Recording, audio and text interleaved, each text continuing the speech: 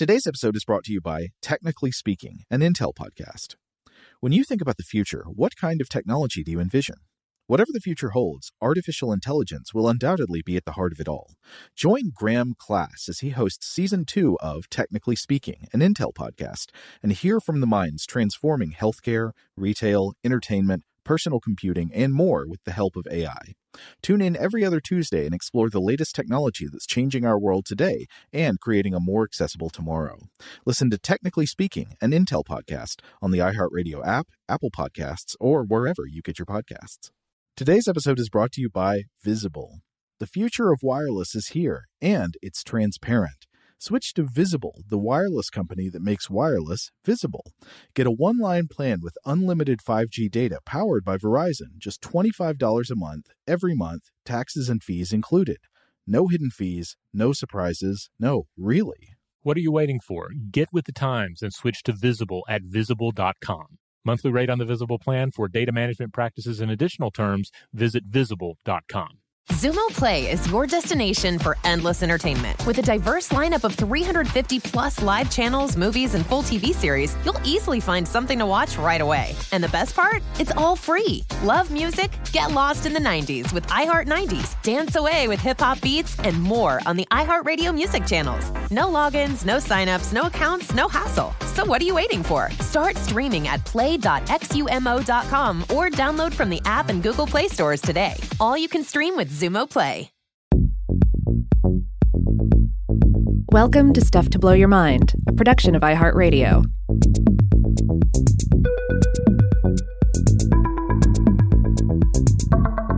Hey, welcome to Weird House Cinema. This is Rob Lamb. And this is Joe McCormick. And today, I got an itch for some stop-motion animation. That was what I was craving this week. Rob, I don't know if you're the same way I am. I think stop-motion monsters are one of my most nostalgic film elements. They remind me of when I was a kid. I had a VHS tape, I think recorded in EP mode, so very grainy and low quality. But I had a tape of the Ray Harryhausen movie Sinbad and the Eye of the Tiger, which featured battles with stop-motion skeletons, a stop-motion robotic minotaur called the Minotaur, all kinds of great monsters in it. And so that's what I was in the mood for this week, and that led us to the selection of Clash of the Titans, another Harryhausen classic, not directed by Ray Harryhausen, but doing some excellent special effects. We got scorpions. We got a all-time, say, top 3 Gorgon Medusa. We got let's see what else is in there. We got a Kraken, all kinds of good stuff. Yeah, I think it's like 8 different stop motion creatures in this, which is about tops for him. I think 1 million years BC, a film of his from 1966, or a film that he did special effects on. I think that one also had 8 different stop motion creatures. So it's quite an onslaught. This is a special effects picture, certainly. And it is very interesting to think about in terms of the history of stop motion, the legacy of Ray Harryhausen, because this, as we'll discuss, this was his last special effects picture. He retired after this. So it's really his swan song. And it's also very interesting to look at Clash of the Titans as kind of the perfection of a cinematic style or technique that was also already going out of fashion a little bit. I mean, this wouldn't be the end of stop motion effects. We have some fabulous stop motion effects that come out in pictures after this. And a lot of that has to do with the legacy of Harryhausen and how influential he was on other effects folks. But yeah, this was his swan song. This is kind of this film, whatever else it happens to be, it is kind of an important effects historical marker. I was trying to think before we started recording about why I love stop motion effects so much for the creation of monsters in particular. And I think it has something to do with actual artifacts of like how the animation is produced, adding in these still frames in sequence to create the illusion of motion. The fact that it's not capturing something that was in reality when being filmed in continuous motion, the way that, say, people are when you film them, but was actually holding still in each still frame, ends up creating this kind of unnatural lack of smoothness in the motion, this kind of jerkiness that I think some people have singled out about stop motion effects, in a detrimental way, and saying like, well, it takes away from the realism. Like there's always limitations to what you can do with stop motion because of that kind of jerkiness. But it's exactly that quality that I love about them, and why I think they make for uncanny creatures. Especially they're really great, especially for monsters and uncanny creatures. Oh, absolutely. Yeah, something about the way they're articulated.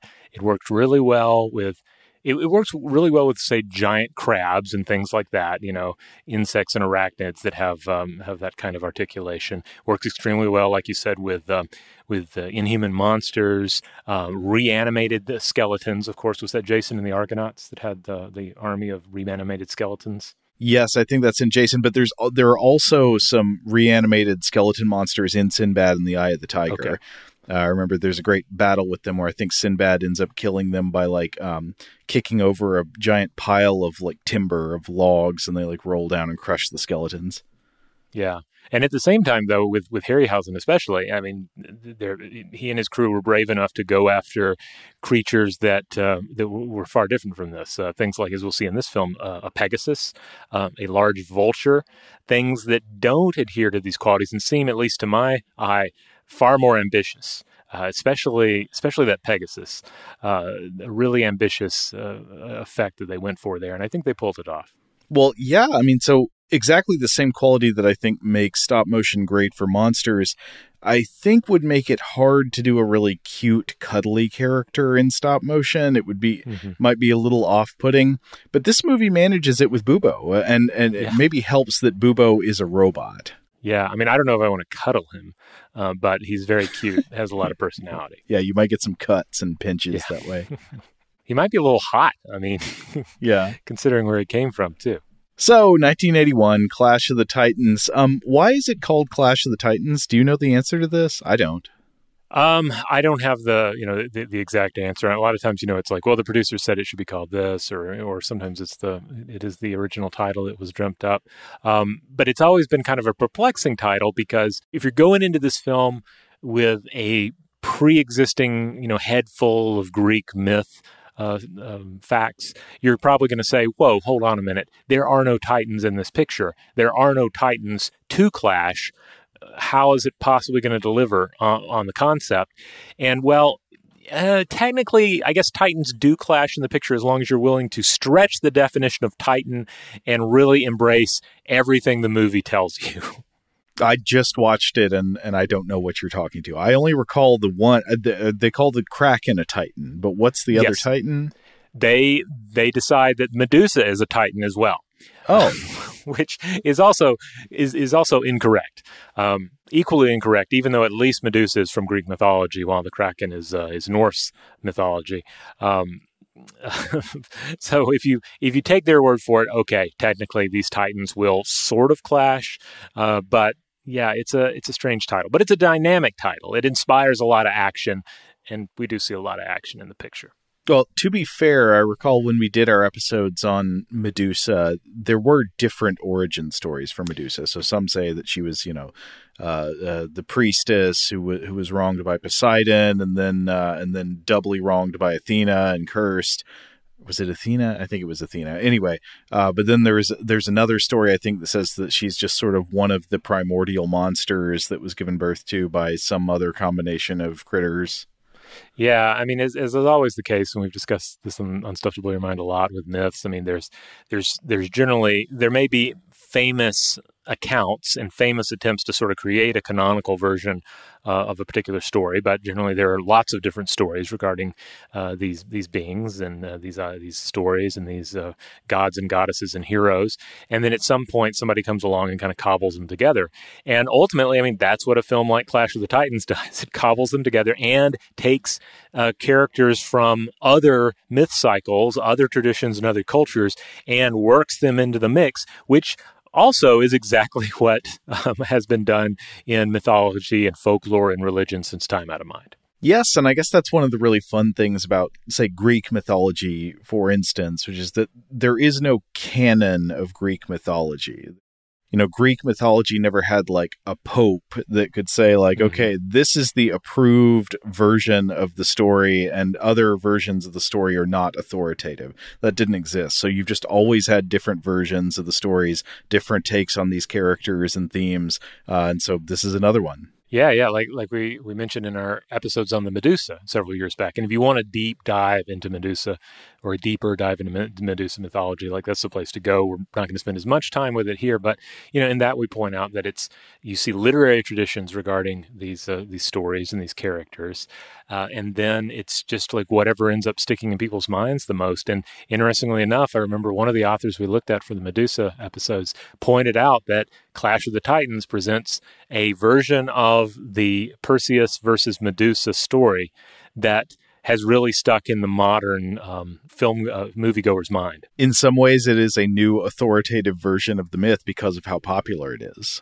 Yeah, or at least for a certain generation. I don't know how people are watching or how often they're watching Clash of the Titans today, but growing up watching a lot of like TBS and TNT on cable, I feel like they showed this movie every week. It was just always on television. You could always watch some part of Clash of the Titan. You might not ever watch it beginning to end, but you spend a few years watching television, you're going to see all of it at least 2 or 3 times, even if you're just catching little bits of it. Mm-hmm. I actually never saw the whole thing until I was older. I say I didn't see all of it till I was over. I thought I had. And then when I went to watch it with my son years back, I was like, oh, I didn't realize there was so much nudity in this film because that was always cut from the Turner broadcast. Oh, yeah. I mean, it's very tame nudity. It's like PG rated nudity, but there is a little bit of nudity in there. One thing I definitely would not have appreciated if I had seen this movie when I was younger is what a treasure trove the cast is. Or I don't know if I should even say the full cast. I mean, this movie is full of things you might call cameos, where a well-known actor or actress is brought in to have like 1 or 2 lines or even no lines, just be on screen. Yeah, there are actors who do get a fair amount of screen time in this film and have some great lines, and then there are others that are just kind of standing around, or they have just a few moments on screen. So this is going to be one where we might not spend as much time with every member of the cast, but we'll try and mention everybody of note as we move forward towards the plot section. But before we get there, I guess we should make just a couple of notes here. Well, first, let's go ahead and listen to the trailer so we can get just a splash of the audio from Clash of the Titans. In an ancient age, before recorded time, men were measured by their courage, and women by their beauty. Mighty gods ruled the universe, and fear and destruction covered the world. It was a time of darkness, when only the force of love could bring back the light. Now, Metro-Goldwyn-Mayer presents Clash of the Titans, a sweeping legend of a golden age. Soon, the motion picture epic of our time. Enter into the wondrous world of Perseus and Andromeda, a world of passion and power, beauty and bravery, mystery and magic. A world that transcends fantasy and leaps into legend. One courageous man rides between an angry heaven and the fury of hell on earth. He rides a winged stallion across the sky. He rides to save the one who owns his heart. He rides towards wonders no man has ever seen and terrors no man has ever faced. Clash of the Titans, starring Laurence Olivier, Maggie Smith, Ursula Andress, Burgess Meredith, Claire Bloom, and introducing Harry Hamlin as Perseus and Judy Bowker as Andromeda. It will touch you, shock you, dazzle your senses, and sweep you to the limits of your imagination. Clash of the Titans.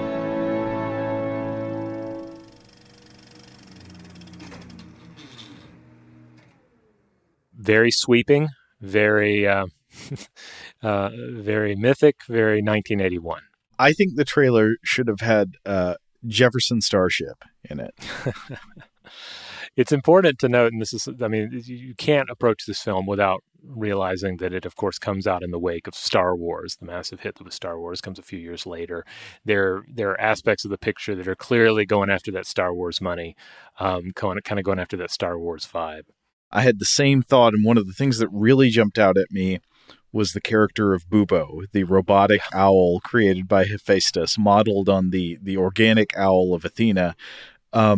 This struck me as obviously R2-D2 with wings. Did you have the same thought? Oh, yeah, absolutely. It's clearly an attempt to cash in on that droid magic. It even speaks like a droid. It kind of speaks in its own kind of like droid whirls and beeps and so forth. And we also get to the point where Perseus can understand the owl when it's speaking to him. And so we get these kind of like human-droid interactions like we see in Star Wars.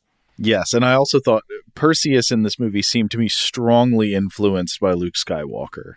Yeah, but without that sort of, I don't know, definitely some different, like it's weird to go back and look at Luke in the first Star Wars film and decide how you feel about him, because he's more flawed and relatable, you know? He's like a grumpy, he's a grumpy teen, and Perseus is the son of a god who gets a lot of stuff handed to him. And so Perseus spends a lot of the film not being particularly relatable, I think. But we can discuss that as we move forward. I mean, I think it's kind of a problem that exists in the core myth. Like, unlike Luke Skywalker, he doesn't have that sense of lacking and yearning. He's just great at everything from the get-go. Yeah. All right, before we move forward, if you're wanting to watch this film for yourself, well, can you find it? Well, first of all, make sure you put that 1981 in there, because otherwise you're going to end up watching the remake. I think the remake comes up first in search. But that's a crime. I haven't even seen it. I don't know why I judge that. I just know without watching it that it's awful. All I can say for it is that you have computer animated monsters instead of stop motion monsters. You have Liam Neeson is in it, and so is Ray Fiennes is in it as well. He plays Hades, who isn't in Hades doesn't factor into this one, but he pops up in the remake, and so they're fun. Those are two great actors. Put them in some shiny and weird armor, and they're cool. But then there's also like a scene where the new Perseus finds a robotic owl in like a trash can or something, and he's like, "No, thank you," and like shuts it. And it's like, yeah, it's. Like clearly, it has the opinion that it doesn't need to be cute and impressive. It needs just to be like hard and action packed. So I don't know. I think I enjoyed it when I watched it, and it's worth watching for a couple of performances. But it's not as fun and touchable as this film. Love a CGI laden remake that just gets in some digs at the old movie. Yeah, I think that was the main dig, but it was like, it rubbed me the wrong way for sure. Yeah. So where can you watch this film if you want to watch it? Well, if what I know from my own experience is still true, I would say turn on TBS. Now go ahead and flip to TNT. Whichever channel it's on, go ahead and watch it there. But if it's not available to you on television right now, you can rent or buy this pretty much anywhere in any way that you get your films. This is not one of our more obscure choices. It's out there.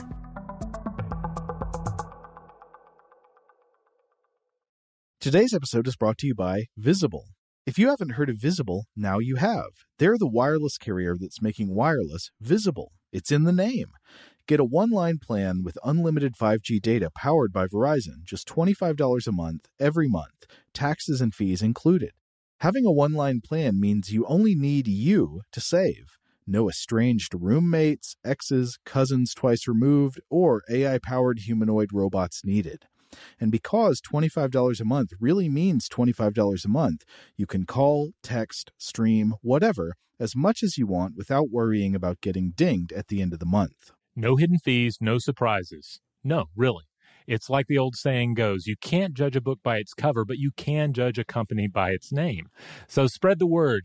Tell all your friends there's a wireless company out there with transparency in their name, and they're called Visible. Start saving on wireless today at Visible.com. Monthly rate on the Visible plan for data management practices and additional terms, visit Visible.com. Today's episode is brought to you by eBay. eBay Motors is here for the ride. Remember when you first saw the potential? And then, through some elbow grease, fresh installs, and a whole lot of love, you transformed 100,000 miles and a body full of rust into a drive that's all your own. Look to your left. Look to your right. It's official. No one's got a ride like this. There's nothing else that sounds like, feels like, or looks like the set of wheels in your garage. With over 122 million parts, you can make sure your number one ride or die stays running smoothly, so there's no limit to how far you can take it. Brake kits, turbochargers, engines, exhaust kits, roof racks, LED headlights, bumpers, whatever your baby needs, eBay Motors has it. And with eBay Guaranteed Fit, it's guaranteed to fit your ride the first time, every time, or your money back. Plus, at these prices, well, you're burning rubber, not cash. Keep your ride or die alive at ebaymotors.com. Eligible items only. Exclusions apply. Today's episode is brought to you by Technically Speaking, an Intel podcast. When you think about the future, what kind of technology do you envision?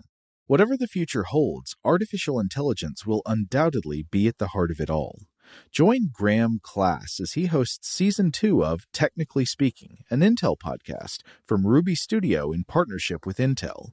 Explore the future of technology that's rapidly evolving our world today with the help of AI.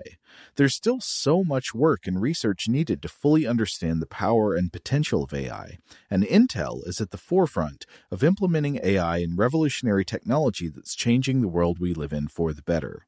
In each episode, Graham interviews the minds transforming medicine and healthcare, retail, entertainment, personal computing, and more while pioneering new uses for AI in these spaces. Tune in every other Tuesday and explore the latest technology that's changing our world today and creating a more accessible tomorrow. Listen to Technically Speaking, an Intel podcast on the iHeartRadio app, Apple Podcasts, or wherever you get your podcasts. All right, well, let's jump into the humans involved. I'm going to do things a little differently here, and I'm just going to hit all the behind-the-scenes folks right at the top. So the director of this is Desmond Davis, who lived 1926 through 2021. British camera operator turned writer and director.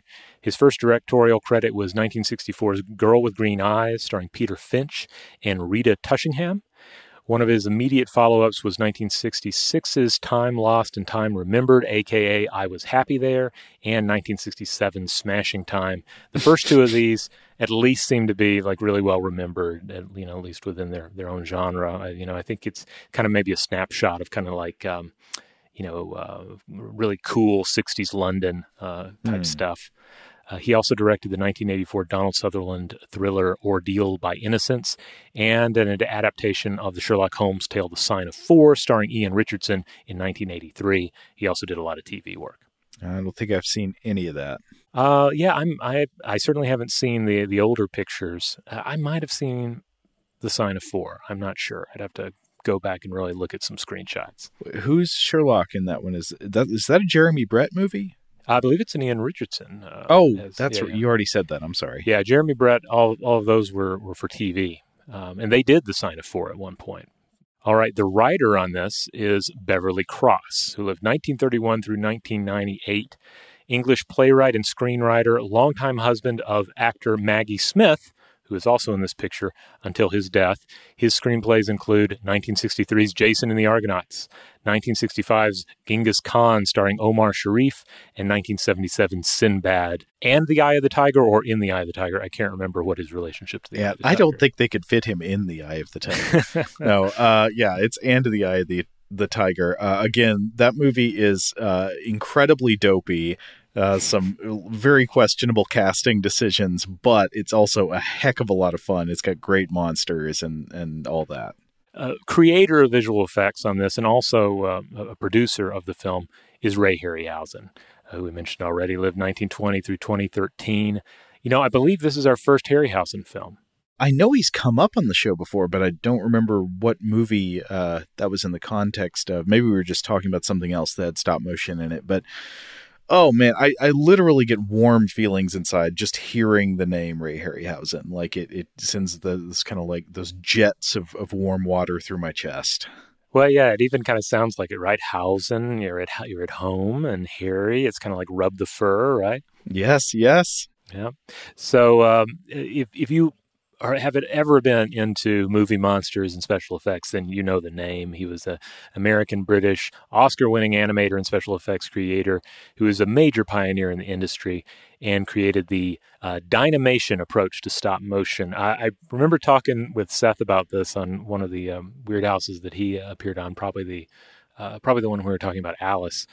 But it seems like everybody that did stop motion, they had some sort of cool name for it that wasn't stop motion, almost like there was a rejection of the term stop motion, like it sounded too boring or something. Or maybe they just need something you can copyright to call it. I don't know. Anyway, Harryhausen's credits, I usually don't list everything, but I'm just going to go ahead and list, I think, all the major films that he did here. 49, Mighty Joe Young. 53, The Beast from 20,000 Fathoms. 55, It Came from Beneath the Sea. 56, The Animal World. Also in 56, Earth versus the Flying Saucers. 57, 20 Million Years to Earth. 58, The Seventh Voyage of Sinbad. 1960, The Three Worlds of Gulliver. 1961, Mysterious Island. That's got a giant crab in it. Yep. 63, Jason and the Argonauts. 64, First Men in the Moon. 1 Million Years BC in 66, The Valley of Gwangi in 69, The Golden Voyage of Sinbad in 73, Sinbad and the Eye of the Tiger in 1977, and then wraps it all up in 81 with Clash of the Titans. We may have to come back and do at least one of these other ones at some point, because I just love these monsters so much. Oh, yeah. There's so many just iconic monster designs. They have so much character to them. And you miss that kind of thing when you're watching something like the Lou Ferrigno Hercules movie that we covered, which is a very fun, very exciting picture. But the stop motion in that doesn't hold a candle to this. That one did have some great visual flair, but not so much in the monsters. Who is that character who is like, I don't know, some kind of like wizard who lived out on an asteroid or something? Oh, it's like it's supposed to be Daedalus, right? Oh, yeah. Is it? Yeah. Maybe? Yeah. That was great. All right. Real quickly, the music in this is by Lawrence Rosenthal, born 1926, prolific Oscar-nominated and Emmy-winning composer who worked in TV, film, and stage. His film scores include A Raisin in the Sun, The Miracle Worker, Beckett, and the 1977 adaptation of The Island of Dr. Moreau. Father of noted stem cell scientist, Professor Nadia Rosenthal. The music in this is very epic and sweeping, and it does its job. What can you say? All right, now when it comes to the cast, this is going to be the story of Perseus and Medusa. So Perseus, you got to have you a fresh hunk, right? I mean, no old hunks will do. Yep, and the fresh one they had here was Harry Hamlin. I believe the credits of the trailer, I forget which offhand, say, and introducing Harry Hamlin. Just removed from his original packaging. And, as is often the case, it kind of feels that way with the performance. I mean, he's good in this, but and to be fair, he's playing Perseus, a hero, a son of a god. So how do you play that in a way that's relatable? I mean, I think the various shows where I've seen someone portraying Perseus, and Perseus it's kind of a big lift to make this feel like a real person. So Harry Hamlin does as fine a job as you might expect. Yeah, I mean, I'm going to be honest, and I'm going to say, especially because I can say good things about his later career, I don't think his acting is stellar in this movie. He's kind of a slab. He stands there and he's handsome, and look at his shoulders and all that.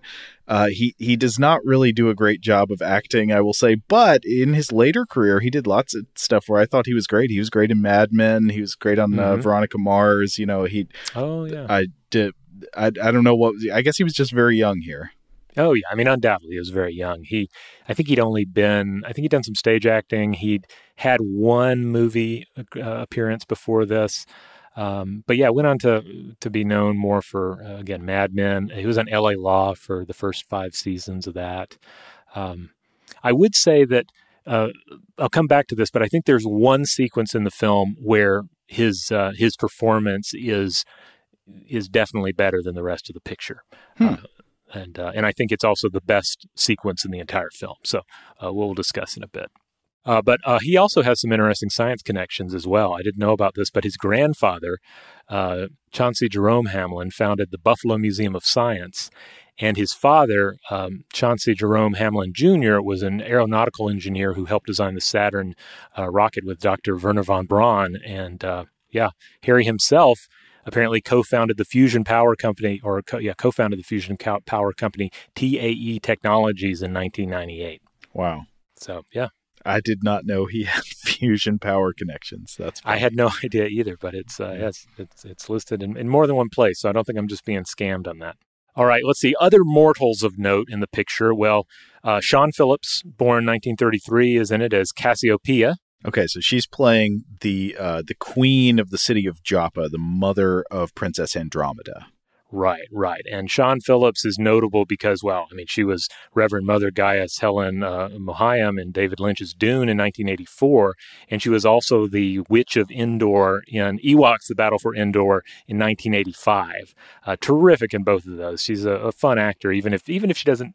She does get to be a little like she does like a stern. Sort of female mild villain role really well. Like she has that definite sternness to it because in this she's like, okay, I will sacrifice my daughter to the Kraken. It's what the gods want, so I'm going to do it. And before that, there's a scene where she earns the wrath of Maggie Smith by just standing in front of a statue of Maggie Smith, of the goddess Thetis, and just being like, by the way, my daughter, who's about to have her wedding day, is more beautiful than the goddess I'm standing in front of right now. And of course, then the ground begins to shake and all that. So bad call. Yes. So she's a lot of fun in the picture. Judy Bachner plays Andromeda, born 1954. English actor, probably best known for this film, but she was also in the 1977 Louis Jourdan Dracula movie and Franco Zeffirelli's Brother, Sun, Sister Moon in 72.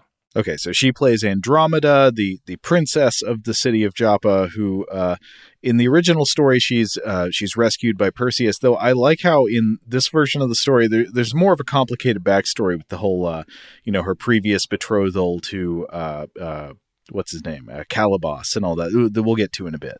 All right, there are two more mortals of note, but the most important mortal to discuss here is Aemon, who is he's what's supposed to be a Greek dramatist turned sort of I don't know. He's just up for adventures, right? He's kind of a rogue, I guess.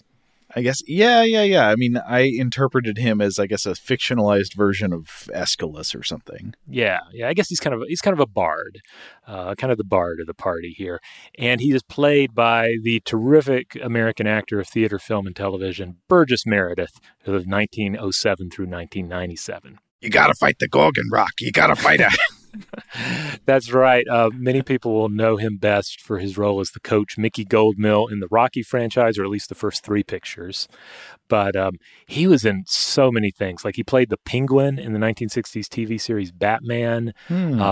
He one of his other really iconic roles is playing the character Henry Bemis in the classic Twilight Zone episode Time Enough at Last. This is the one about the guy who survives the apocalypse, and then he survives the destruction of humanity and all lenses.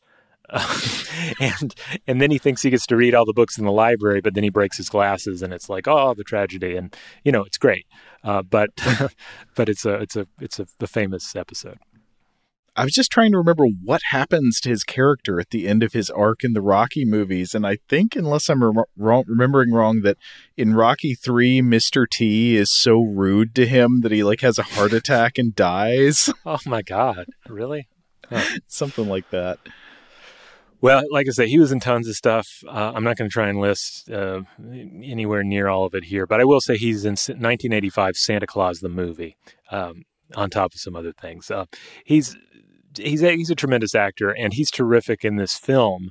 So this is a film that features a lot of exposition, a young hunk who's very green, and then a lot of stoic hero and god speak, But Meredith makes you believe virtually every line he delivers. It's kind of a master class in breathing life into lines that could otherwise fall completely flat. I agree. Yes, this is a quality we often see in older actors and actresses who, like, once you've been doing it long enough, you kind of acquire a sort of cumulative magic that allows you to transcend the written material you're given. I rarely notice this quality in younger actors. Yeah, I mean, this is exactly why you bring in an older character actor like Burgess Meredith to play a role like this, and to work with the younger, more inexperienced actors and sort of bring something out of them. All right, one other mortal of note, and that is Tim Pigott Smith, who lived 1946 through 2017. He plays Thallow. This is he's kind of like the miscellaneous guard dude that lasts the longest in the picture. He's just a member of the party. He's like the fighter of the party. He's a soldier in a big soldier's helmet wearing a hilariously short skirt. Yeah. That's the thing. I always love checking out the IMDb user submitted parental warnings about the picture. And one of them was that saying that the star of this film, Harry Hamlin, is, I believe they said, mostly nude the entire picture. And it's like, well, he's not really I don't know if I'd say he's mostly nude, but yes, he, like a lot of characters in the film, is, often wearing a very short outfit. Anyway, Tim Pigott Smith here is the kind of actor I'd probably spend more time talking about in another picture that's not so loaded. But suffice to say, accomplished English actor with a long career on stage, screen, and TV. And in the later stages of his career, he appeared in such big productions as Gangs of New York from 2002, Alexander from 2004, V for Vendetta from 2005, and The Quantum of Solace from 2008. All right, moving on. Let's get to some monsters. We mentioned Calibos already. This is the tragic beastman villain positioned as the son of Thetis instead of Achilles, who's actually her son in various Greek myths. But instead, this character is actually based on Caliban from Shakespeare's The Tempest. The Caliban connection makes sense because, while Calibos is of course one of the villains of the movie. He does a lot of evil and he lashes out for revenge. He's also a character, like, you feel his pain. Yeah, and I remember this from watching this movie as a kid even. Like, I sympathize with Calibos a lot. And part of that was like, yeah, he's the monster character in a movie full of a lot of humanoid characters. But I think also it's just baked into the movie. Like, the movie stresses that, yeah, he did some terrible things, but also the gods have been potentially unfair to him and have punished him with this monstrous transformation. There's like a whole scene on Mount Olympus where the gods are talking about how, if he'd been the son of Zeus and he'd done all the same stuff, he wouldn't have gotten punished. Yeah, but Zeus is like, but he's not. And yeah, oh God, we'll get to Zeus in a minute. But yeah, it's anyway. Calibos is played by Neil McCarthy, who lived 1932 through 1985, and he had a very distinct face. So you'll recognize him from a lot of pictures. He was in 68's Where Eagles Dare, 1964's Zulu, and he was in Terry Gilliam's Time Bandits from 1981. Other monsters in this picture that are played by human beings, we have the Stygian witches. So there are three witches. We talk about these characters that they're based on a good bit in the Medusa episode, but these are the three blind witches that Perseus has to go to in order to find the Medusa, essentially. And they're played by Flora Robson, who lived 1902 through 1984, Anna Manahan, who lived 1924 through 2009, and Freda Jackson, who lived 1907 through 1990. Great witch performances by all three, though I do not know which one is which because they all have a lot of makeup on. But they all three have very packed filmographies. So maybe in the future we'll hit on a movie that has one of them in it and we'll refer back to it. But suffice to say, great witch scene, three great witches here. Very much agree. They are great, but they kind of act as one. They're not very individually distinctive by design. Yeah. And, I think we've said this before, it's like there is a lot of sexism in the whole older female actors end up playing witches in a lot of pictures. But when they do it really well, you gotta give them credit. And all three of these witches are great. All right, let's move on to the gods. Yeah, speaking of sexism, let's get to Zeus. Well, he is the king of the gods, so we have to start with him. Yeah. And yeah, he is pretty sexist. But yeah, this is the great Laurence Olivier playing Zeus. Laurence Olivier, of course, lived 1907 through 1989, one of the biggest British acting names of the 20th century, appearing in Clash as the Greek king of the gods, in what I'm to understand was largely a favor to co-star Maggie Smith and her husband. Okay, so her husband wrote the movie and decided to really play up the part of the goddess Thetis, and then have his wife cast in that role, and then get their friend Laurence Olivier to play Zeus, right? Yes, that's what I've read. That being said, though, and also taking into the fact that apparently Olivier was sick during the filming, I think he's really good in this. Like, he's playing a god, he's playing Zeus, and he may he doesn't feel like he's going through the motions. Maybe he was, and that's just how good he was as an actor. But I feel like there's some wonderful dimensions to this performance as this egotistical, calmly threatening tyrant who is also not the villain of the piece. No, it's yeah, you're right. He's not the villain, even though a lot of what's happening in the movie is a result of his capriciousness and hypocrisy. Yeah. And there's just it's kind of accepted sort of as a law of nature that Zeus is just completely unfair, and that's just the reality. It's like it's just the reality everybody has to deal with. Yeah, kind of like the scene, I think it's very pronounced in the scene where he asked Athena to give up her owl to Perseus, and she doesn't want to, but he's like, but it's my wish. And he does it in this way where it's like, it's just so good. He hits it perfectly. Well, also the backstory is hilarious because Athena already gave Perseus a helmet that would make him invisible. That's pretty good, right? That's a good Christmas present. And Perseus, he's like, well, I lost it. He dropped it in the swamp. So Zeus is like, you will get my little boy a new present. Yes, give him your toy. Give him your favorite thing. And she has to do it. But she finds a loophole. Anyway, Laurence Olivier, tons of pictures that he was in. He was, of course, a major Shakespearean actor of stage and screen, and his credits encompass everything from the likes of 1940's Rebecca, directed by Alfred Hitchcock, 48's Hamlet, and also such later-day, largely, I guess, genre hits such as 1978's The Boys from Brazil, 1976's Marathon Man, and 1972's Sleuth. He is the diabolical Nazi dentist in Marathon Man. Right, and he's a Nazi hunter in The Boys from Brazil. So I guess, they balance out. Boys from Brazil, of course, is the They Tried to Clone Hitler movie. Oh, I've never seen that one. Yeah, I haven't seen it in a while, but I remember thinking it was good. It has Gregory Peck in it. Gregory Peck plays Dr. Mengele on the run. Yeah. All right, other gods. We'll try and run through some of these quickly because, we have Hera, played by Claire Bloom, born 1931, known for such films as 52's Limelight, 63's The Haunting, and 2010's The King's Speech. Still active, still going at it. Doesn't do much in this picture. She's got like 3 lines maybe. Yep. But then we have Maggie Smith, again playing Thetis, born 1934. Legendary Maggie Smith, known probably more to modern fans for her roles in Gosford Park, Downton Abbey, and the Harry Potter franchise. But she's had a very long career and is also still active. She has upcoming pictures coming down the pipe. And she's been active on TV and screen since 1955.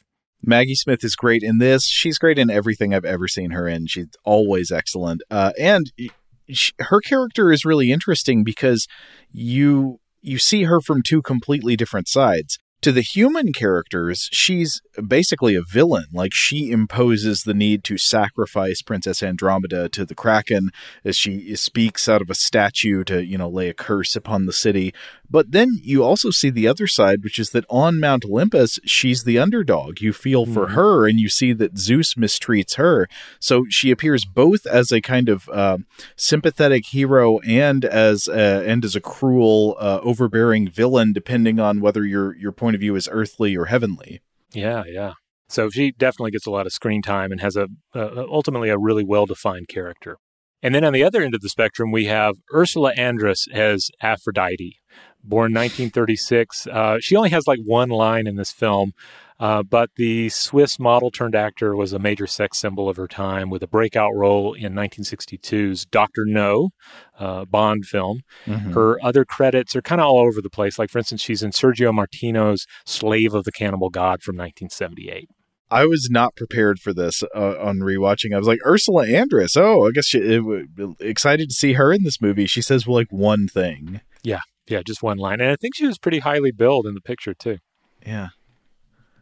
All right, other gods. We've still got multiple gods to go here. God-packed, this movie. But we have Poseidon, a severely, I think, depowered Poseidon, played by Jack Gwilym, who lived 1909 through 2001. He had parts in 62's Lawrence of Arabia, 70's Patton. He played Van Helsing in 1987's The Monster Squad. And he was also in such films as 1970's Cromwell, 1966's A Man for All Seasons, and 1964's The Curse of the Mummy's Tomb. A Man for All Seasons. Is that the one that has Robert Shaw as Henry VIII? I believe that's right. I've seen this film before, but it's been a while. Yeah, Robert Shaw. And a pretty stacked cast. I mean, you got people like John Hurt in it, Orson Welles, etc. A really good cast. Okay, so they brought in another heavy hitter to play Poseidon, and does Poseidon even have one line? I don't remember. I think he speaks, but yeah, he's a very meek Poseidon. Like, basically, his role is to go down in the water and call up the Kraken. Once Zeus has said, release the Kraken. So he's the one who actually does the releasing. So especially given how powerful Poseidon is in many of the traditions of Greek mythology, he really feels depowered here. But I would say in this film, Maggie Smith as Thetis fills the role that would have been played by Poseidon. Yeah, I think you're right. That role ends up absorbing a lot of the power from various other figures in the film. Oh, yeah, because another major character from mythology, Athena, the goddess Athena, is in this, played by Susan Fleetwood, who lived 1944 through 1995. Her other credits include 1990's The Craze. This is the one about the underworld, the London underworld twins. 1985's Young Sherlock Holmes. And she's apparently in Tarkovsky's 1986 film The Sacrifice, which as I remember, is very haunting and heavy and also very long. I love Tarkovsky, but I haven't seen that one. It's kind of it's good. It's a deep picture. I saw it in college. Yeah, got to see it on the big screen.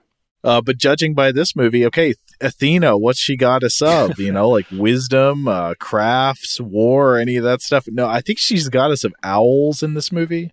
Yeah, goddess of pet ownership, basically. That's all she does. Goddess of veterinary practice. Oh, but we also have one more god. We have Hephaestus in this, played by Pat Roach, Big Pat Roach, who lived 1937 through 2004. He plays the robot owl repairman of the gods. Yeah. I mean, he is the one you would, I guess, go to for this sort of thing. If you can't get a hold of Daedalus, if you want to keep it in Mount Olympus, then yeah, he's the one to go to. Well, didn't he train Daedalus, given some of the traditions? Oh, maybe. Anyway, sure. Pat Roach, British wrestler turned actor, who's really in tons of nostalgic flicks from the 80s and 90s. I think one of the big ones that most people are familiar with is he, of course, plays that German mechanic that Indiana Jones fistfights underneath the propeller-driven airplane in Raiders of the Lost Ark in 1981. Oh, yeah. It gets turned into Nazi soup by the propeller. Mm-hmm. I think he's actually in all three of the original Indy movies, playing smaller roles. And I think he plays another role in Raiders of the Lost Ark, but this is the big one. He plays the wizard that turns into a monster in 1984's Conan the Destroyer. So he's one of many big, meaty men in a movie that has like a whole cast of big, meaty men. I like that you'd make even your wizard big and meaty. Yeah. I mean, that's a very, very meaty picture. That one, it's weird. It's like, I think if we were to talk about a Conan film on Weird House, I think it would need to be Conan the Destroyer. Like that's the goofier one. But anyway, Pat Roach also played General Kale, I can't remember how it's pronounced, in 1988's Willow. This is the dude with the big like gorilla skull on his mask. Mm-hmm. And he also played the Titan Atlas in Jim Henson's The Storyteller, the Greek myths. So even though he's not a Titan in this, and there are very questionable Titan classifications in this film, he has played a Titan before. That series of Jim Henson Storyteller, by the way, I'd say is probably my other favorite adaptation of this story, of like the Perseus and Medusa arc, and has a I would say has a Medusa design to rival this one. Yeah, I remember that one did the wings, which you do see in a number of the accounts of old. Today's episode is brought to you by Visible. If you haven't heard of Visible, now you have. They're the wireless carrier that's making wireless visible. It's in the name. Get a one-line plan with unlimited 5G data powered by Verizon, just $25 a month, every month, taxes and fees included. Having a one-line plan means you only need you to save. No estranged roommates, exes, cousins twice removed, or AI-powered humanoid robots needed. And because $25 a month really means $25 a month, you can call, text, stream, whatever, as much as you want without worrying about getting dinged at the end of the month. No hidden fees, no surprises. No, really. It's like the old saying goes, you can't judge a book by its cover, but you can judge a company by its name. So spread the word. Tell all your friends there's a wireless company out there with transparency in their name, and they're called Visible.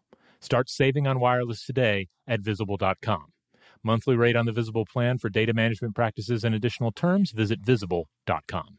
Today's episode is brought to you by eBay. eBay Motors is here for the ride. Remember when you first saw the potential? And then, through some elbow grease, fresh installs, and a whole lot of love, you transformed 100,000 miles and a body full of rust into a drive that's all your own. Look to your left. Look to your right. It's official. No one's got a ride like this. There's nothing else that sounds like, feels like, or looks like the set of wheels in your garage. With over 122 million parts, you can make sure your number one ride or die stays running smoothly so there's no limit to how far you can take it.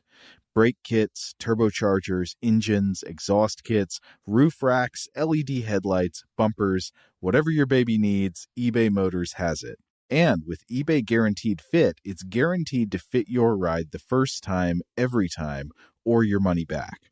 Plus, at these prices, well, you're burning rubber, not cash. Keep your ride or die alive at ebaymotors.com. Eligible items only. Exclusions apply. Today's episode is brought to you by Technically Speaking, an Intel podcast. When you think about the future, what kind of technology do you envision? Whatever the future holds, artificial intelligence will undoubtedly be at the heart of it all. Join Graham Class as he hosts Season 2 of Technically Speaking, an Intel podcast from Ruby Studio in partnership with Intel. Explore the future of technology that's rapidly evolving our world today with the help of AI. There's still so much work and research needed to fully understand the power and potential of AI, and Intel is at the forefront of implementing AI in revolutionary technology that's changing the world we live in for the better. In each episode, Graham interviews the minds transforming medicine and healthcare, retail, entertainment, personal computing, and more while pioneering new uses for AI in these spaces. Tune in every other Tuesday and explore the latest technology that's changing our world today and creating a more accessible tomorrow. Listen to Technically Speaking, an Intel podcast on the iHeartRadio app, Apple Podcasts, or wherever you get your podcasts. All right, well, shall we get into the plot of Clash of the Titans? These Titans got to clash, baby. So let's find out how they do it. Okay, well, one thing I wanted to note is it is amazing how much plot they are able to cram into 2 hours in this movie. We may focus in more granular detail on the earlier parts of the movie and then hop around for some of the later adventures. But it has a great opening, as howling wind, dust blowing in the foreground, and then through a haze we see a procession of Greek soldiers escorting like a coffin or a litter. It's a box, and then we get the opening lines spoken by the wicked king Acrazius, who says, "Bear witness, Zeus, and all you gods on high Olympus, I condemn my daughter Danae and her son Perseus to the sea. Her guilt and sin have brought shame to Argos. I, Acrazius the king, now purge her crime and restore my honor. Their blood is not on my hands." And then he has them put into the box. Danae is clutching her baby boy, and they put him in the box, cast him into the ocean, and we see the box being tossed cruelly by the waves. Now, we know in the story that Acrazius does this to avert a prophecy that Perseus will bring about his doom. Does the movie tell us this? I don't think it does, or if it does, I missed it. No, what I got from it was just the basic, like, something's wrong. Zeus demands this, so I'm going to do it. And that's all there is to it. Zeus said it. I believe it. There you go. But it turns out Zeus does not want this, because we're going to go to Mount Olympus in a minute, and Zeus is going to be like, why'd you do that? But I wanted to ask first, I couldn't tell where a lot of the location shots in this movie were coming from. There are parts right here at the opening on this coastline, which I assume is supposed to be in Greece, but they look like Scotland. Yeah, I read that they filmed at Pinewood Studios, I guess, for, the interiors, and then they also shot in various places in the Mediterranean. So, that's ultimately, I'm not sure where they are in this particular scene, though. Well, from here we go to the opening credits, and we zoom over beautiful landscapes, and you see the mountain peaks, the spires, glacier pockets, and the crevices of the rocks. And this is the kind of landscape stuff that always works on me. It puts me in the right mood for an epic. I recall thinking that Krull also got a lot of mileage out of just beautiful landscape shots that weren't strictly related to the story. Just put a camera up on top of the mountains, and, it works. They do it for a reason. Well, Krull is the planet, so you got to see a lot of the geography. Right. Ladies and gentlemen, meet Krull. But from here, we go to Mount Olympus, which this is not on a mountain. It's an indoor studio set. And, a bunch of gods in white robes are standing around on marble floors with big columns in the background. I love Clash of the Titans, but I feel like the Olympus set, I don't know, it feels kind of boring to me. I feel like they could have made the gods look more interesting. Yeah, it's like, it basically looks like a bunch of older people are about to be adult baptized. They have like baptismal gowns on, and they're standing around in like standing around a big mall somewhere with a lot of white marble. Though I do love the throne. The throne, when we switch to the scenes of the throne, it's pretty great, because there is Laurence Olivier in his big sterling white robe, with like a gold lion on one side, a gold snake wrapped around an egg on the other. He's on a throne of white marble, and behind his head is like a blue laser show. Yes, I do like the laser show, and I guess that's to show the power emanating from the throne of Zeus. And he's more powerful than all the other gods. They're not going to do anything without his approval. So one of the gods brings the report of what he just saw, which is King Acrisius. Hey, he threw his daughter and her baby son into the ocean in a box. And some of the gods here, I think maybe this is Thetis or Hera, maybe Thetis. They try to defend Acrisius. They say, hey, look, Zeus, he built a lot of really solid temples. He dedicated them to you. Who really cares if you throw a woman and a child in the ocean? But Zeus is incensed by this. He says 100 good deeds cannot atone for murder. I don't care how many temples he dedicated to me. You can't do this to people. And in this scene, we go around, he kind of like addresses each of the gods. We see Athena holding her owl. We see Aphrodite. And again, this is Ursula Andress here. And it's interesting, Aphrodite is supposed to be the goddess of love, but she is making a face like she has just handed someone a goblet full of poisoned wine and is watching them drink it. Like she just found out that all of her dialogue got cut from the film. Yeah. Zeus demands justice. He says nothing can erase this horrible crime. And he says that King Acrisius must be punished, but not just him and his people too, by the way. Let's just do his whole city. Let's throw them in there. So he calls up Poseidon and he says, I command you to raise the wind and the sea and then let loose the Kraken. Oh, and also protect Danae and her son. He's like, make sure they get somewhere safe. Yeah, because I don't know if it's revealed yet, but they reveal it shortly after this, that of course, as we know from the mythology, Perseus is Zeus's son. So of course he's invested in this particular individual and his mom, because for Zeus, it's all about him. And I guess he is the king of the universe in this narrative. So maybe he has a reason to feel that way, but that's how he approaches everything. Right, that is what happened, and they go back to sort of like all the gods gossiping about it. They're all like, oh, you know what really happened? Zeus, quote, loved that girl, Danae, and then he got her pregnant with Perseus, and so that's his own son. So that's why he's protecting them, and that's why he's mad. Now, Rob, did you have any thoughts about the fact that in this movie, Zeus appears to have a miniatures hobby? I know you sometimes mess around with some miniatures yourself. So yeah, what are your thoughts? Well, I mean, I think this is one of the great set pieces in the picture. Because he has this room with these wonderful shelves. Each one has a mini on it, a mini representing a different mortal in the world. On one level, I've always liked this because this is just prime. This is a prime way to display your miniature collection, but also it's a great set, and it really nicely displays this idea that the mortals are, in this case, literally the playthings of the gods. Like that's literally, like we see this time and time again. They'll pick one of these up and they'll do something to it. They'll break it or they'll repair it, and it has real world ramifications for the individual it represents. But to the gods, it's all a game. It's all ultimately about them. Or at least that's what the movie's saying. So Greek Pantheon, if you're listening, I'm just interpreting what the film is saying. That's right. Not me.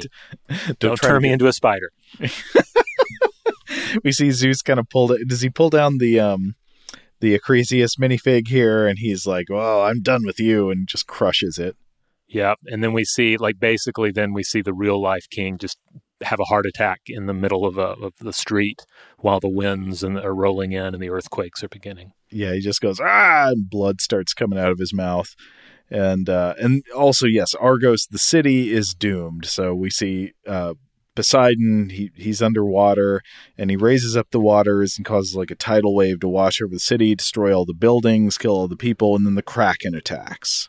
Yeah, so the effects here, by modern standards are maybe a little rougher around the edges, but there's no denying the Kraken when he shows up. This is our first glimpse at the big stop motion beast here. I've always loved this design. It's, there's a certain amount of creature from the Black Lagoon wound up in him, but he also has these four long arms that are kind of squid-like. He's also very reminiscent of some sort of great, gigantic mer beast. Yeah, I was going to say a cross between creature from the Black Lagoon and kind of a capuchin monkey. Yeah.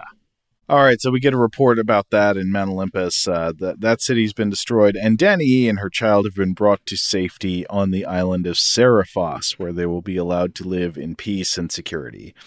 And then we get some scenes indicating that Perseus is really growing up fast because we see him do like trick riding on ponies on the beach. Yeah, he's a strapping young lad. And Zeus is commenting on this. He's like, the advantage of a strong body and a handsome face. What could any mortal desire or deserve more? He puts him up there on the shelf. Again, it's great because he's like it's all these mortals are to him are just like fancy, beautiful playthings. Yeah. And this one he's personally invested in. Yeah, he's like, Hera, tell me my son is handsome. Oh, but then, so Maggie Smith comes in and she, he's talking about his son and she goes, what of my son, Calibos? This is the first we've heard of him. But Zeus essentially is like, well, sucks to be him. We get the impression that Calibos was sort of a Taz-like figure, just sort of like going around destroying everything he touched. He even killed all of Zeus's flying horses, except for the one Pegasus. Mm-hmm. And for his crimes, Calibos has been sent to live in a soggy marsh where he is transformed into a monster, a mockery of the human form. And we don't see Calibos yet, but we do see a minifig of him.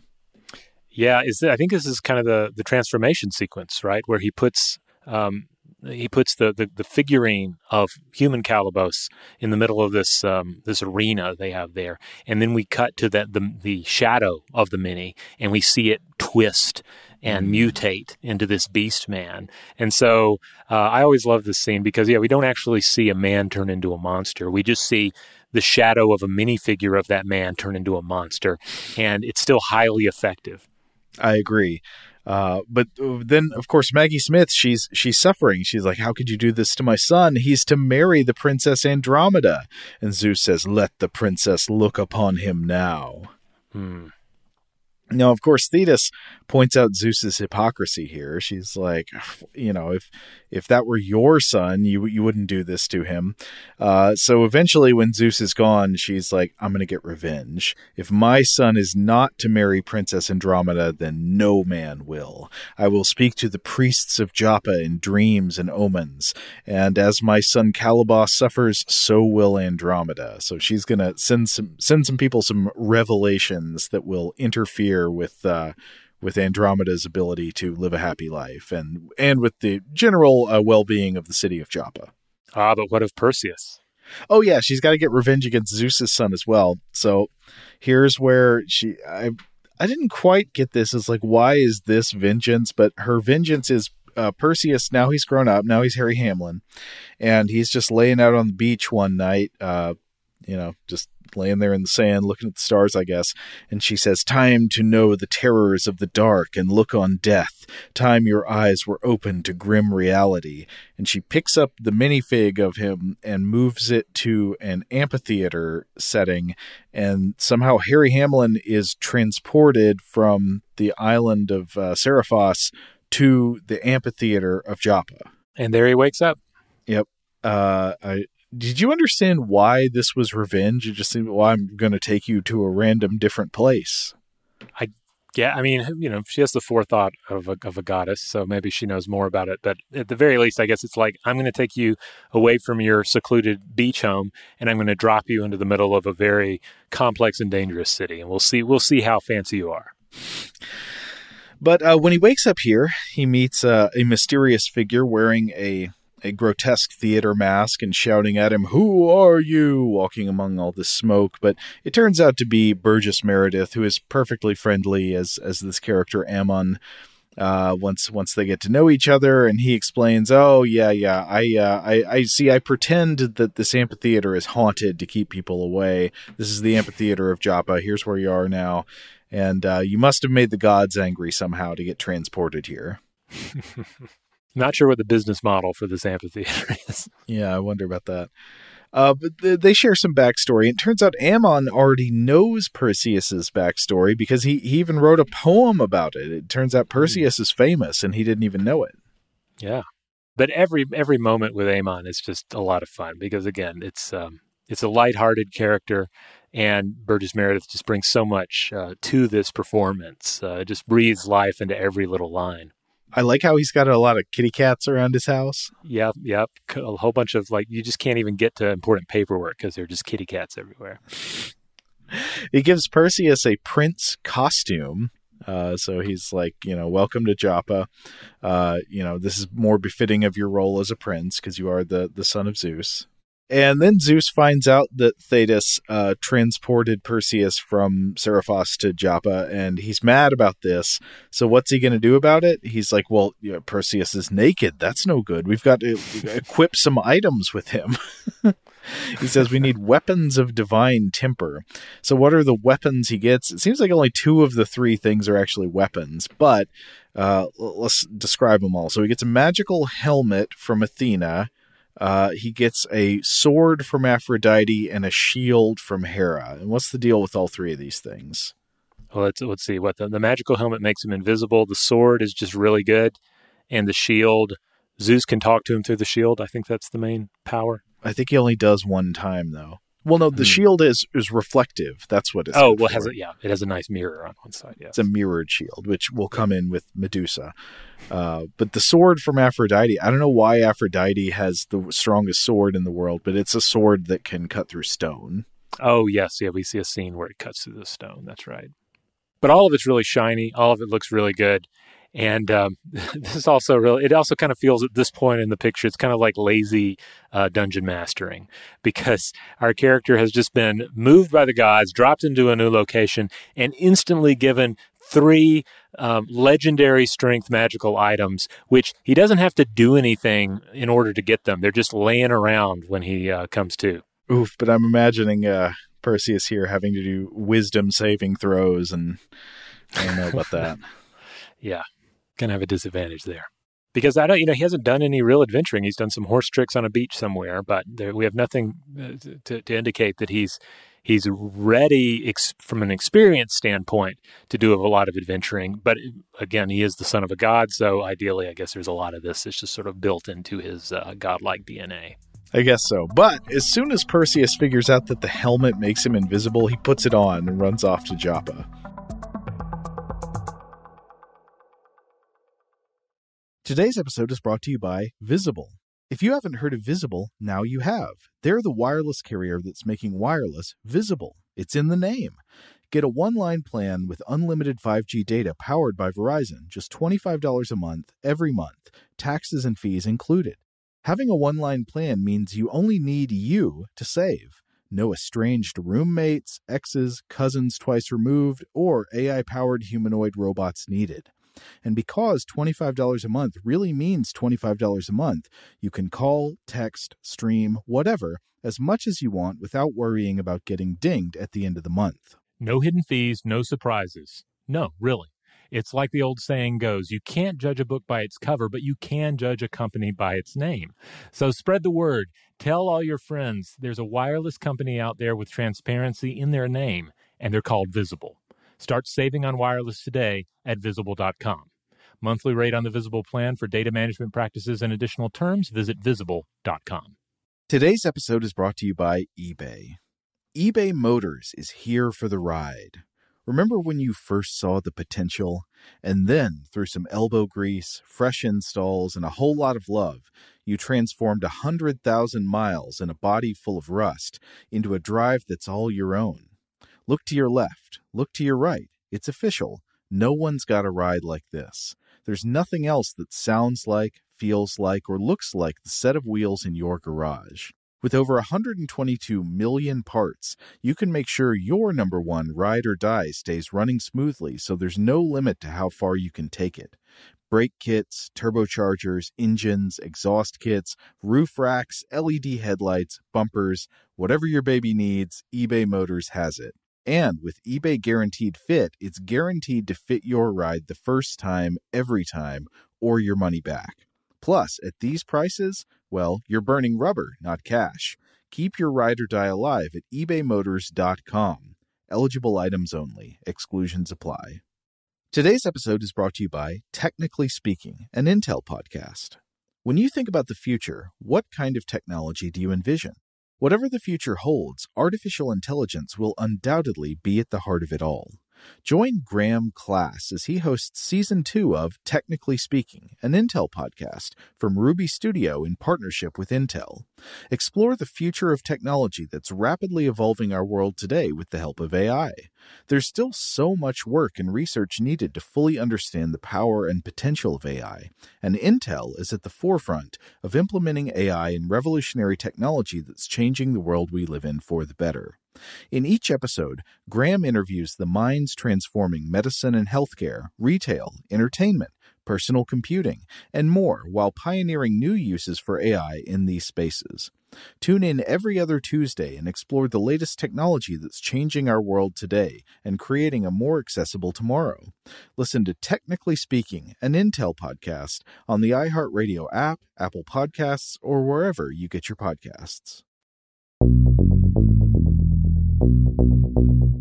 So in Joppa, Perseus is amazed by the culture. Remember, he's a small town boy after all. He's from the sleepy island of Seriphos. So I think he's never seen the big city before. And he goes around marveling at all the sights and sounds in the marketplace. The most impressive of which, in my opinion, is the man with the iron mustache, a guy who is lifting up this, like, it's got this lady getting into a harness, and this dude uses it to lift her entire body off the ground with his mustache. It is most impressive, yeah.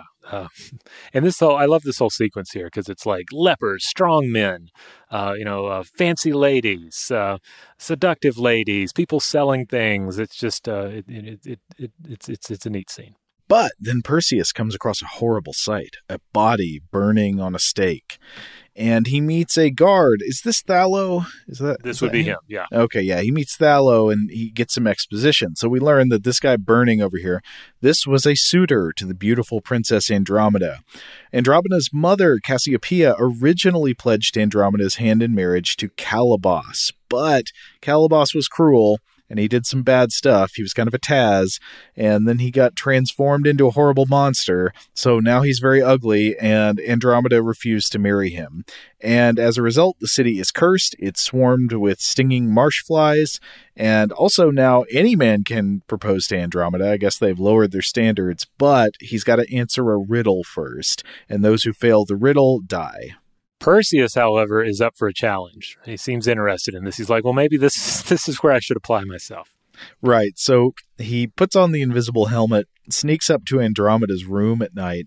And I was thinking, man, what's the plan here? Does he be like, hi, you don't know me, but I can turn invisible. What do you say we get married? And I skip the riddle. Yeah. What didn't he just sort of like, he just looks at her while she's sleeping, like a creep for a little bit? Yeah. Come on, Perseus. But I guess the idea is he confirms, like it's love at first sight. He like realizes, I am now in love with her. I will do whatever it takes to, get a shot at this riddle and answer it. Right. And he sees that every night to her room flies a giant vulture like that settles on her balcony and brings a cage. And I think her soul leaves her body and it gets into the cage and then the vulture carries it off. Yeah, and this is another great Harryhausen effect, this giant vulture. The vulture takes it to the swampy stronghold of Calabas every night to receive the new riddle for her suitors. And so Perseus figures, hey, I could follow her to the enemy encampment, and there I could learn the riddle in advance so I can cheat. The moral of the story, real heroes cheat. I mean, I guess he realizes it's a rigged system, so he's going to try and get the intel he needs. But in order to follow the flying vulture, he has to be able to fly himself. So first there's a scene where he has to capture Pegasus, the winged horse. I liked Pegasus, but I don't really love this sequence. It feels kind of nasty when he's catching the horse by throwing a rope around its neck. It's like, oh, the poor Pegasus. Oh, yeah. I didn't think about that so much. I was just so blown away by how good this effect looks. I kept thinking about how like you're having to animate a realistic horse, which is a very dynamic animal. I mean, this isn't like an articulated crab or a scorpion. Like this is a horse. That's a lot of animal. And then on top of that, you've added these beautiful wings to it. And so, it seems like quite a challenge, but yeah, Harryhausen pulls it off. But the taming process works. He tames and rides the Pegasus. So now he's got one. And the next night he's got one. Like there's multiple Pegasus. There's just one Pegasus, I guess. This is the last one, right? Yeah. Calabas like grilled up the other ones. Right. Turned him into barbecue. Yep. He rides Pegasus to the swamp, follows the vulture at the night. And they go to the swamp of Calabas, where the bull gators beller and the panthers squall. And they land there, and I love this set. It's a classic misty indoor for outdoor swamp that's got skeletons hanging from trees and little alligators and all that stuff. General thoughts about the Calabas sequence, Rob? Well, I think if memory serves, the part of the situation with the Calabas character is that originally it was going to be entirely stop motion, and then at some point in creating the script, they realized they were going to need a human to play the character as well. So we do a lot of cutting back and forth between stop motion Calabas and an actual human actor in makeup, and so I guess it can still be a little jarring, even in a picture like this. It kind of that has a lot of cutting back and forth between and integration between live action and stop motion. But of course, that being said, like the stop motion Calabas looks amazing. You get that tail sweeping around, and so forth. Looks really good. And then, like I said earlier, the character of Calabas, as we get to know him here, he's a tragic villain. He's seated on this throne of sadness in his swamp. This is a fun sequence. Yeah, so Andromeda's there, and she begs him, lift the curse from Joppa, release my soul. He's like, no, I'm going to give you a new riddle. So use this to doom yet another suitor, another would-be hero. And you can see also, but there's like a scene where she touches his face, I think, when she's asking him to lift the curse. And I don't know, it is very sad. Like you see him, like wishing he could have had a better life. Yeah. But, she walks away, and then Calabas, he looks in the sand and sees, what is that? Is that invisible, the footsteps of an invisible Harry Hamlin? And then he's mad. So Harry Hamlin, we see him walking off into the into the swamp, and then Calibos ambushes him, and they fight for a bit. The helmet of invisibility gets knocked off of Perseus's belt and falls into the swamp waters. Bye-bye. Yeah, one legendary magical item completely gone. Just lost it. Yeah. And we don't know exactly how the fight resolves. We see Perseus land some kind of blow with his sword, and then it just cuts to the next day, where Andromeda is there, gathered, I guess, in the temple of Thetis in Joppa, and they're like, "Hey, is anybody going to step up and propose marriage to her?" Perseus does, and so they ask him the riddle, and I was like, "This is not a riddle." She just describes a strange image and then says, "What can it be?" And the answer does not really rely on any cleverness. The answer is the ring on Calibos's hand, which Harry Hamlin has because he cut Calibos's hand off. Oh, yeah.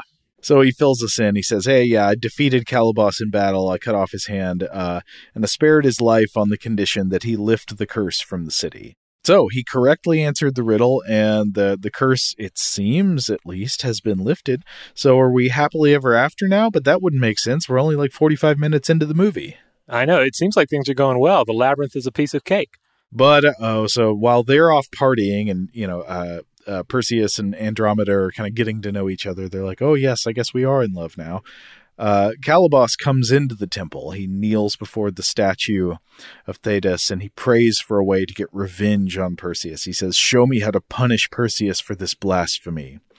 And Thetis says to him, "Well, can't hurt Perseus because Zeus protects him." So Calibos instead is like, "Well, then let me get revenge on the people Perseus loves, Andromeda and the people of Joppa." He begs her to send the Kraken. So I think it's the next day. There's the marriage ceremony. They're about to be joined together forever. And then it's at the marriage ceremony that the queen, Cassiopeia, is like, "Good thing my daughter is even more beautiful than the goddess in this statue here." And then the statue is like, "Raw," and its head falls off. Mm-hmm. And then we get that scene where suddenly it's Maggie Smith's face like superimposed onto the statue speaking to them. I'm going to say this effect looks funny, and I don't think it was supposed to. Most of the effects in this movie, I think, are beautiful, but this one is a bit comic. I like that. I mean, on one level, I like the effect of it. It's like you really messed up. You went too far. You mocked the gods, and so now the goddess is appearing to you through this crumpled statue and pronouncing doom. That's right. She does lay out some doom. Yes, for the insults to me and my son, I demand the sacrifice of Andromeda. In 30 days, we're going to feed her to the Kraken. So now Perseus has a new riddle to solve, and that is, what are we going to do about this Kraken? Yeah, how do you kill a Kraken? Ammon originally says, "No man knows how to kill a Kraken," and so Perseus says, "Oh, that's no good." But Ammon says, "But there may be a woman who does. Actually, 3 women. We must consult the Stygian witches. They may know a way. But there's a problem. They tend to eat people."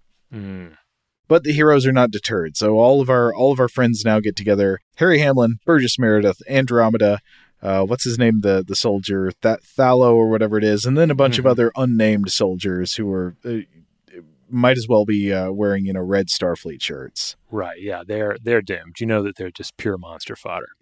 So they're going to head off to find the witches. Now, I think they don't initially know how to find the witches, but the Zeus has a way to help with this. We go back to the gods, and Zeus is like, this is the part where he goes up to Athena. He's like, "Hey, that helmet you gave my son, well, he dropped it in a swamp. He needs a new gift. Give him your owl, your friend, the Bubo here. It is all-seeing, all-knowing. It shouldn't be a problem for you to give it to my son." And she's like, "Ew, let a mortal have my owl? That's gross." So she's not going to do that. Instead, she gets Pat Roach to make him a robot owl. And we briefly see a scene in the Forge of Hephaestus where he's kneeling over a table and he's like a watchmaker. He's messing with all the little gears and stuff. Yeah, it's a fun sequence. I don't know. It's a different type of role for Pat Roach here. And also it's kind of like, I mean, we've talked about the tactile nature of the stop motion effects, and Bubo really has that tactile feel, and it really begins here watching him physically assembled by Hephaestus. Now, he flies up to our heroes and settles down on a tree branch, but Bubo is also played for comic relief, much like the droids in Star Wars. He kind of like beep, beep, boop, and then he falls off the branch and lands head first on the ground and goes, wee, woo, you know. Yeah, this is, again, every time Bubo does something, there are a lot of movements to it. Like a lot of love went into creating this effect. I do love Bubo, and I bet little kids especially love Bubo. Oh, yeah. I remember showing this to my son a couple of years, but he wasn't up for rewatching it. He wasn't interested in rewatching it with me for this episode, but he's watched it a couple of times in the past and loved all the monsters in it, of course, and loved Bubo. The ancient Greek astromech droid. Yeah, which does serve a navigational function, guides them to the three witches. That's exactly right. Bubo can lead them to the shrine of the Stygian witches. And so they go there. They have to climb a mountain to get up to the shrine. The three witches, just as in the myth, the three of them share one eye between them. Though it's not an eye here, really. It's like a crystal ball. Mm-hmm. Yeah, they hold it up to their forehead and to their like fleshed over eye sockets. And there's a certain amount of squabbling among them about who gets to use it next. And, but yeah, this sequence is a lot of fun because there's a lot of cackling. There's a lot of like, oh, of course we'll tell you about about where you can find. Well, I guess they reveal they're not even looking for Medusa at this point, right? But they reveal that Medusa is away. But I'm getting ahead of myself. Like, in order to get the advantage, of course, Perseus has Bubo fly in and steal the eye. Yes. So now he has something to bargain with. Yeah, so they're like, give us back the eye, and he says, no, first you got to tell me how I can defeat a Kraken, and they do tell him an idea. Yeah, and it's, you should go get the head of the Medusa. It works even if she's been slain. Of course, the only problem is she's more dangerous than the Kraken, so you're going to have a really hard time pulling this off. And in the midst, there's all sorts of fun stuff going on in here. They have a big cannibal stew going. Mm-hmm. They have to like push a squirming hand back into it. And I really love the one witch she's like talking about how, yes, you'll be able to use Medusa's head against the Kraken, a Titan against a Titan. And she's all excited about it. Really excited to deliver on the film's title. Oh, yes, and I do love their disgusting cauldron of slop. There is very funny sound effects when, like, a human hand reaches out of it, going like, and they just kind of, like, tuck it back in, like, be quiet, get down in there. All right, so next thing is they got to get the head of the Gorgon Medusa. So they cross the River Styx to get to the island of the Gorgon. There is, of course, a big battle. I'm not going to go into detail about everything about this battle. You just need to watch it for yourself. But it is wonderfully atmospheric. It's very well paced, like the lead up to it, all the little things they see approaching her lair, the human shaped stone statues that kind of crumble. And of course, we find out that Medusa's been working in the Kremlin with the two-headed dog. Oh, yeah. The two-headed dog, I think, may have been cut from the Turner broadcast. They probably cut the movie for length. Mm-hmm. So I don't remember ever seeing the two-headed dog when I watched it. Maybe I'm wrong on that. But it's a two-headed dog instead of a three-headed dog. It's not Cerberus. It's not Cerberus, but I think it's because it was too much work to do a three-headed dog. That's what I've always read. Mm-hmm. So they went with two. They scaled it back a bit. I don't love the two-headed dog fight because, I don't know, I just always like seeing somebody fight a dog, even a vicious one with a sword, always just makes me be like, oh no. Yeah. Like the movie doesn't lose anything to have that whole sequence cut, in my opinion. But setting aside the battle with the two-headed dog, I would say the Island of the Dead sequence here, where they find Medusa's lair, go in, fight Medusa, multiple soldiers get killed by Medusa. We have this fabulous stop-motion Medusa. This whole sequence is just absolutely perfect. No matter what problems you might have with the rest of the picture and its tone and the lazy DMing and Harry Hamlin's performance and being a bit green, I feel like everything's firing on all cylinders in this sequence. Even Harry Hamlin, I think, is really good because he embodies this like hero's fear rather well, I think, in this sequence. Like it feels like there are actual stakes even for the son of a god. Completely agree. Pretty much everything in this scene is pitch perfect. There are so many little details I love. I like how quiet it is, actually. You would have expected the whole thing to be ramping up with like loud, intense music, but there are parts of it that are actually very quiet, and I love that. It contributes to the creepy atmosphere, like the part before you see the Gorgon, when they're looking for her and they're walking between the columns, and then suddenly you see her shadow go move onto the wall, and there's this soft, almost silent slithering sound, just the sound of a snake, moving over a stone, and not even hissing yet, just that little gliding, and you see the shadow with the snakes writhing in her hair, and oh, it's so good. Oh yeah, the lighting is brilliant in all of this as well. So many Harryhausen scenes. You often have things going on in very like stark lighting, but in this sequence, it's this dark cavern with fires lighting everything, deep shadows and so forth. It's so good. Also, the moment when you see Medusa kind of activate her powers to turn one of the other soldiers to stone, where we zoom in on her face, which is horrifying, and her eyes glow green, and the power emanates from her, and then he's calcified. That is just it's a scene for the ages. Absolutely. I've also read, I don't know if this is true or not, but I've read that Harry Hamlin himself had to argue for the traditional beheading of the monster. I think I had read that like some version of the script or the way they were going to shoot it was him throwing the shield and using it as a weapon, supposedly like to have it be a little less gory for censors. I don't know if this is true, but it said that Harry Hamlin was one of the ones who was like, no, we should stick to the myth on this. I don't know. But at any rate, if that is the case, I'm glad they did, because I can't imagine this sequence playing out any other way. Yeah, and then you can feel the danger in the scene. Even after he has beheaded her, he's afraid. He's being very cautious, like, because her blood is running out, and her blood is like, it's like the blood of the xenomorph in Alien. It's just this burning acid that melts his shield, and he takes her head, but he's afraid. He's like careful not to accidentally even look at it. He's like holding it out of his view.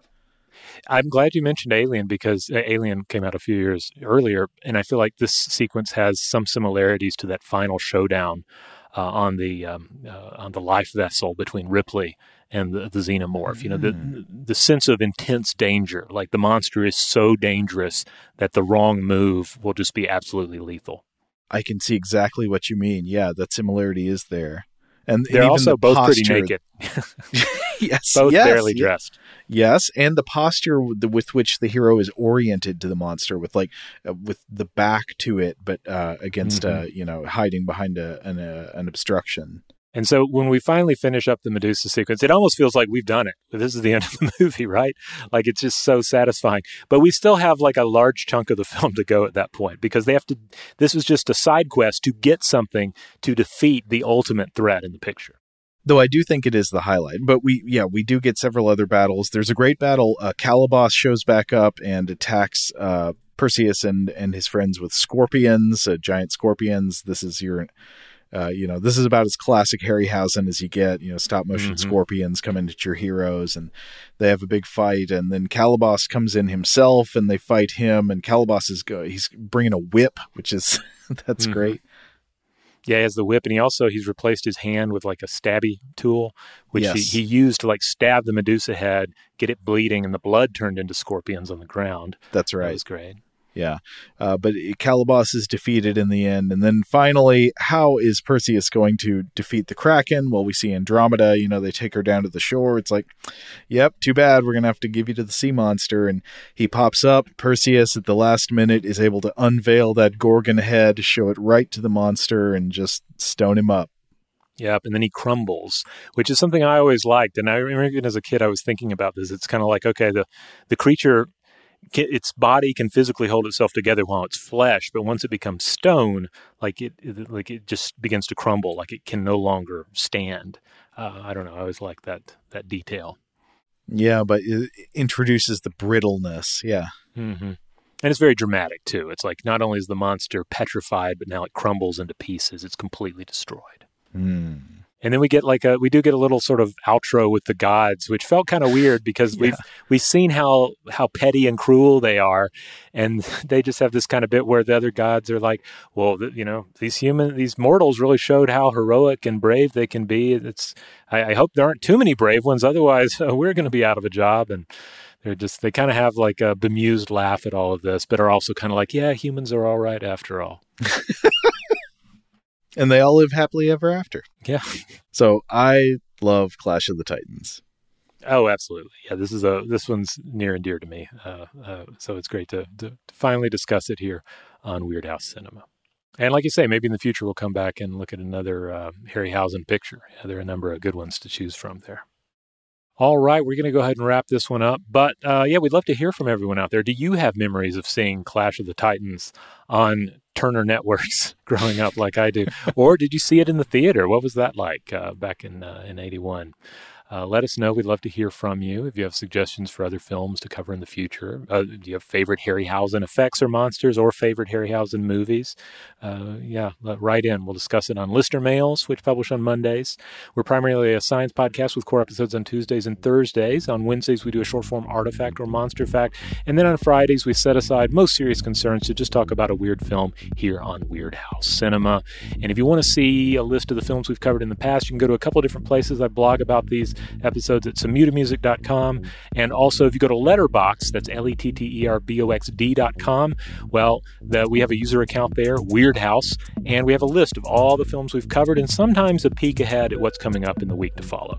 Huge thanks to our audio producer, JJ Posway. If you would like to get in touch with us with feedback on this episode or any other, to suggest a topic for the future, or just to say hi, you can email us at contact@stufftoblowyourmind.com.